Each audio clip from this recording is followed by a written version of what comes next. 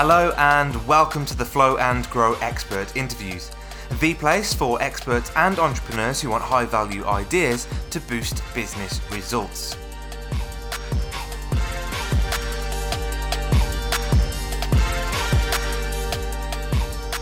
Hello, I'm Tom Bailey, and in today's episode, I'll be getting to know Molly-Ann Luna, who is a life and business strategist for the Freedom Focused Entrepreneur and is also a speaker and the host of the online business clinic for entrepreneurs. So Molly-Ann, hello, and a very warm welcome to today's episode. Oh, thank you so much, Tom. It's a pleasure to be on the show. I really appreciate you being here. And whereabouts are you in the world right now? Yes, so I am in sunny Las Vegas.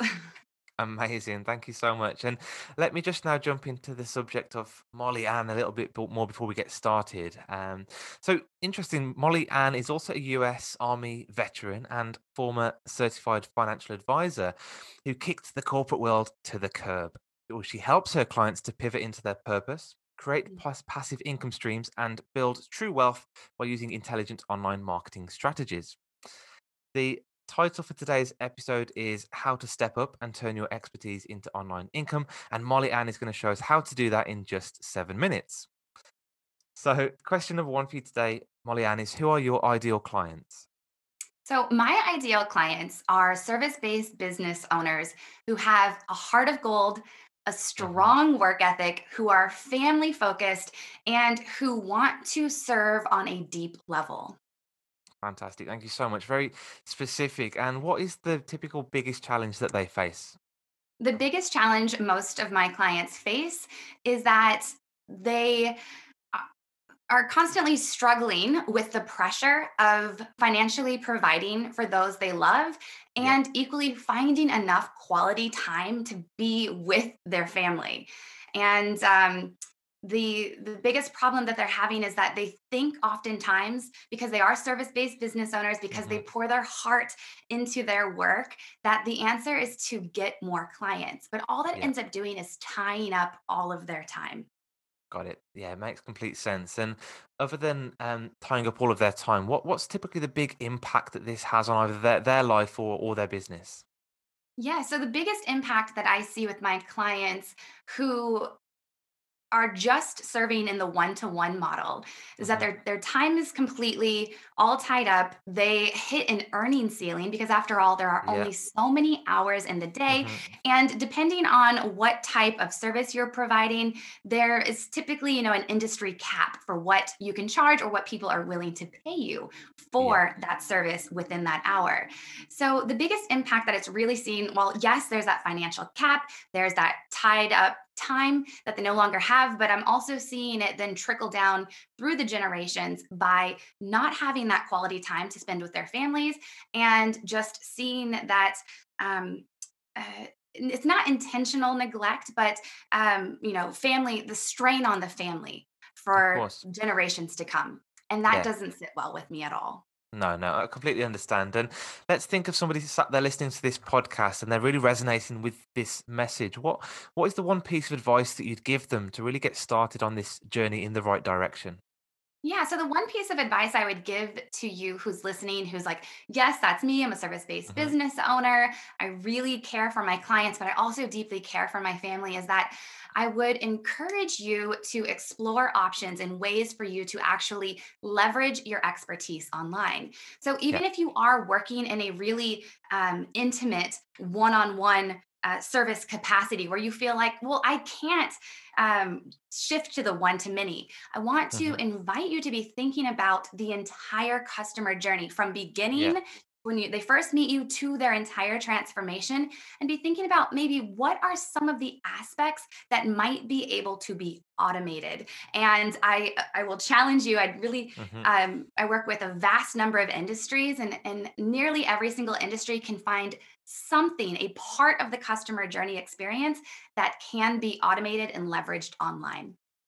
Okay, I think you've hooked a few people in. So let's think of those people that really want to go on this journey and take that first step towards automation or simplification. What's one resource that you might offer them to really help them get started?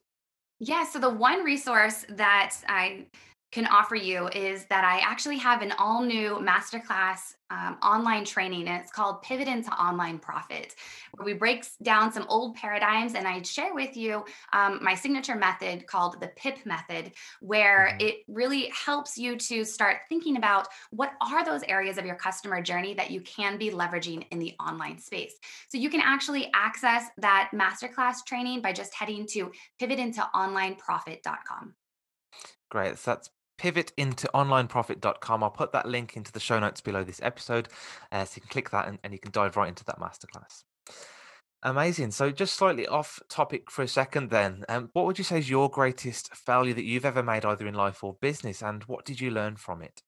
Yeah, so many failures in my life Hmm. and business, that's for sure. But the number one thing that sticks out to me is my old paradigm of believing that there is a conveyor belt of success. So I Yeah. come from Midwest America, and I was really raised with the mentality of go to school, get a good job, work hard, save hard, and then you'll build true wealth.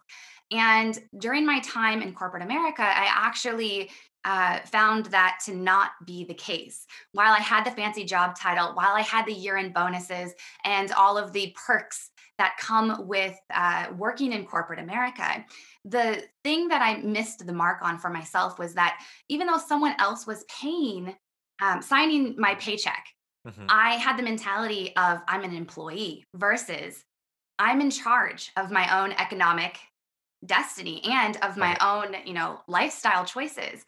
And so the biggest failure at that time was not seeing myself as an economic product on the open market and to just really showing up and doing the bare minimum. I didn't Mm. do the bare minimum. I'm a Yeah. great worker. Yeah. But one of my business mentors had said, you know what a job stands for? It actually stands for just over broke. And I think Hmm. that's true in not just finances, but also in mentality. If you're only Yeah. showing up and only clocking in for your 9 to 5, you're only going to get so far. Yeah. And I would say that that season of my life would have been my biggest failure because I so desperately wanted a job in corporate America. I thought it was the answer. And when I got the job, my ego was elated, but my soul was completely deflated. And I did not listen to that inner calling within myself. And I really paid for it for a long Yeah. time. What an amazing realization. I'm sure there's a lot of people sat on that fence right now. Which way do I go? Do I stay in the corporate world? Do I make the leap? Yeah. What was there a decision you had to make at some point to make that leap? Yes. Yeah.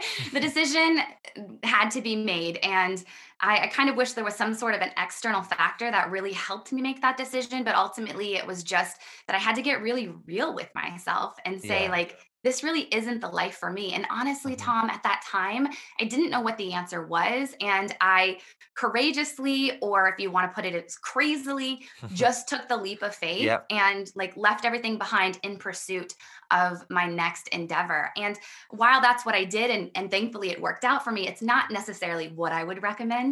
I would, if I was going to give any advice, I would Hmm. say take more of like a monkey bar approach where Yeah.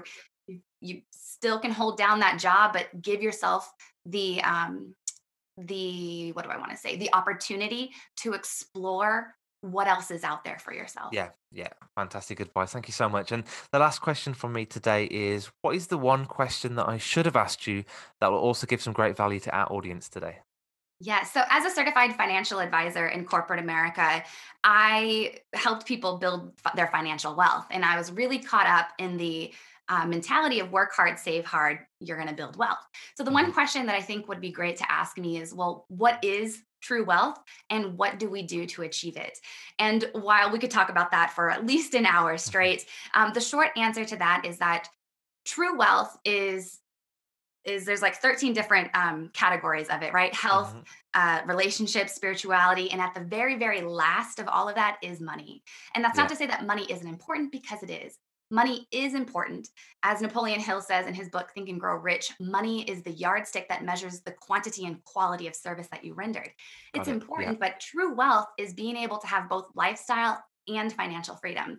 And the one thing that I wish I would have known back in my time in corporate America is that the key to achieving true wealth is actually by leveraging your expertise and by creating multiple streams of income. And fingers crossed, a few of those are at least passive streams of income that you Yeah. do a little bit of work up front first, and then it generates you money on the back end so that you can ultimately get your time back and be able to spend it with those that you love most.